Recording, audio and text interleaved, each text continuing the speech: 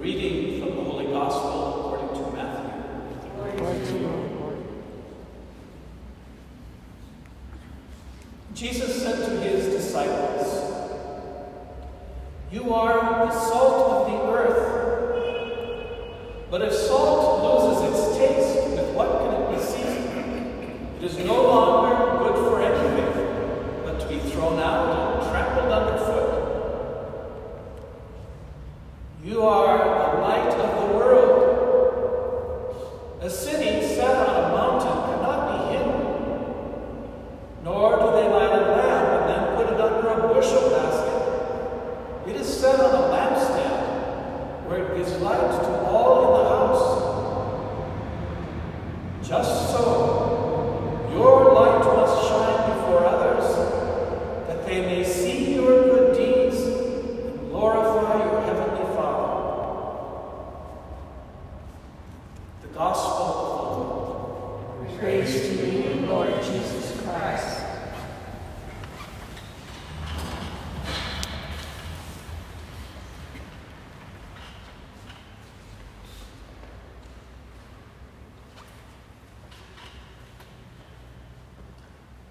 So salt and light are just about as different as any two things in this world could be. On the one hand, salt is, you have to either get it out of the sea or dig it up out of the ground. An old salt lake bed someplace in Utah, perhaps. It's very earthy. It's material. You can hold it in your hand. You can put it in a shaker and shake your food with it. You can store it for winter use. Salt is material. It's matter. It's a thing. You can hold it. And it serves some very important purposes. It preserves food, and of course it flavors that same food for us. Light, on the other hand, is ethereal. It's nothing you can grab in your hand. It's nothing you can put in a box. It's nothing you can say, light is this.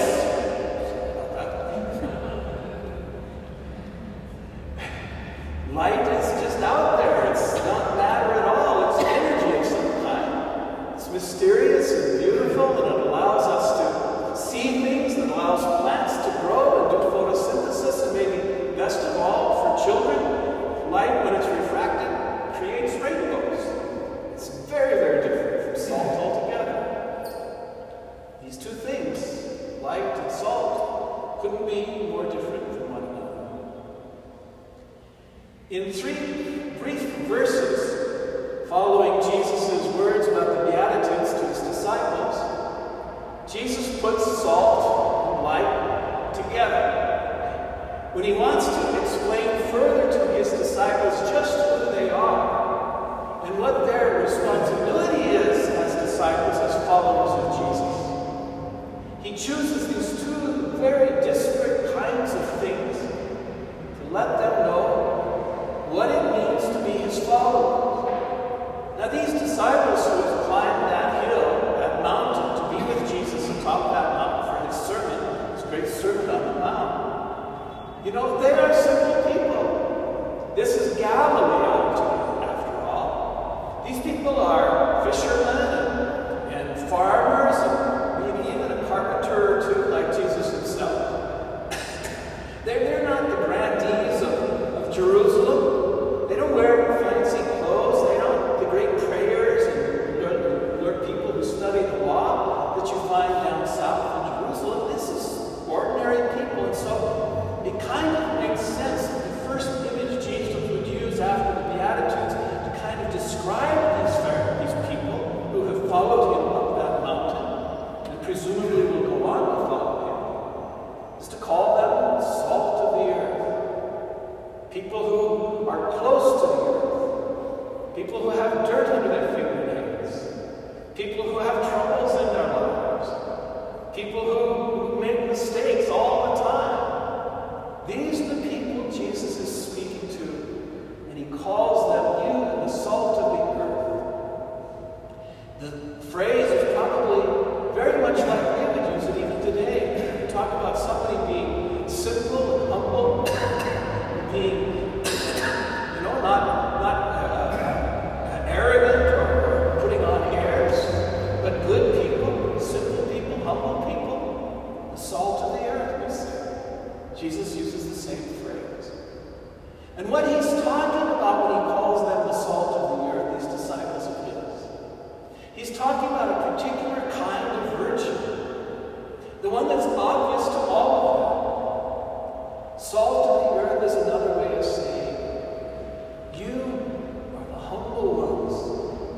Your humility is what brought you here. Your simplicity of heart. This is what has brought you up to follow me. This humility is a great gift. This is salt of the earth. He goes on after proclaiming them as salt of the earth, acknowledging their humility before God and others. He goes on to add a but. You are the salt of the earth. What if that salt loses its flavor? What is it good for?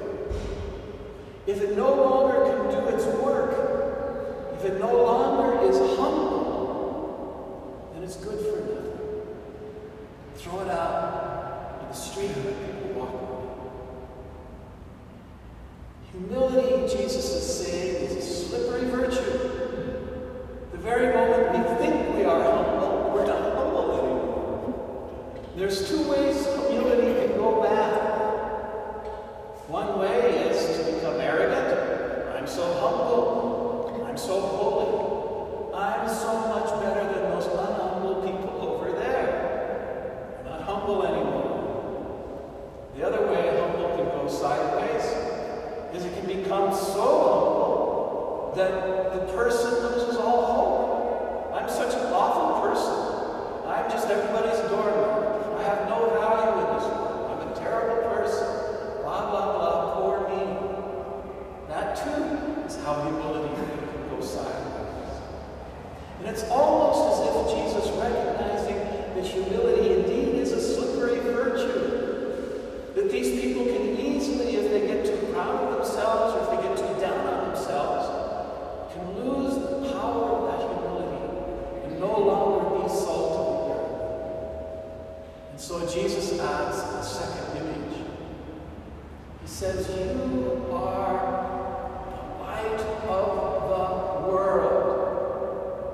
Light, that ethereal, ungraspable, beautiful energy that fills our world for 12 hours a day, and that we can capture in an oil lamp to light up the city at night on Samana.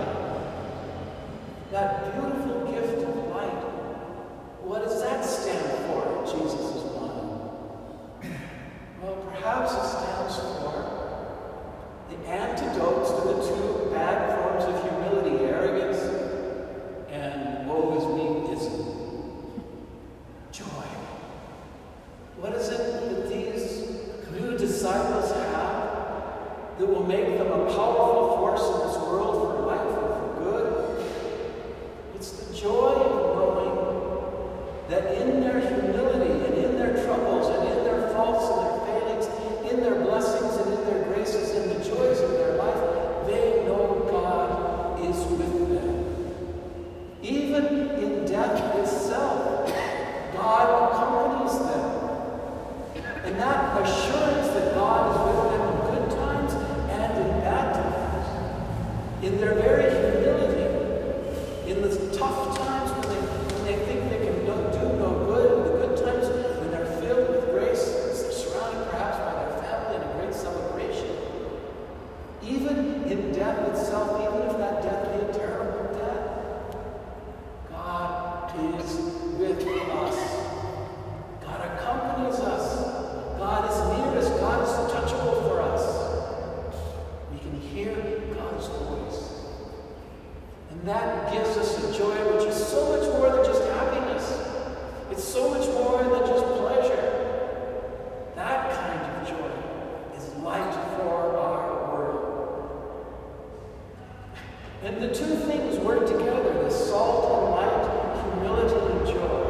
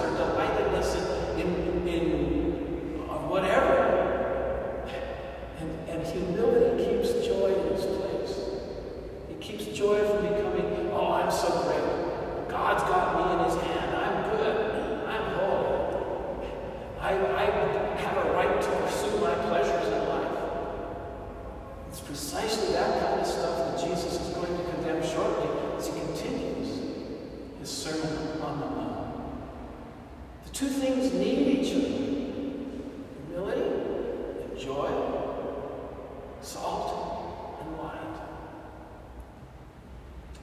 This past week, if you're paying attention to the news, we saw a beautiful example of that balance between salt and light lived in our own times and our own place.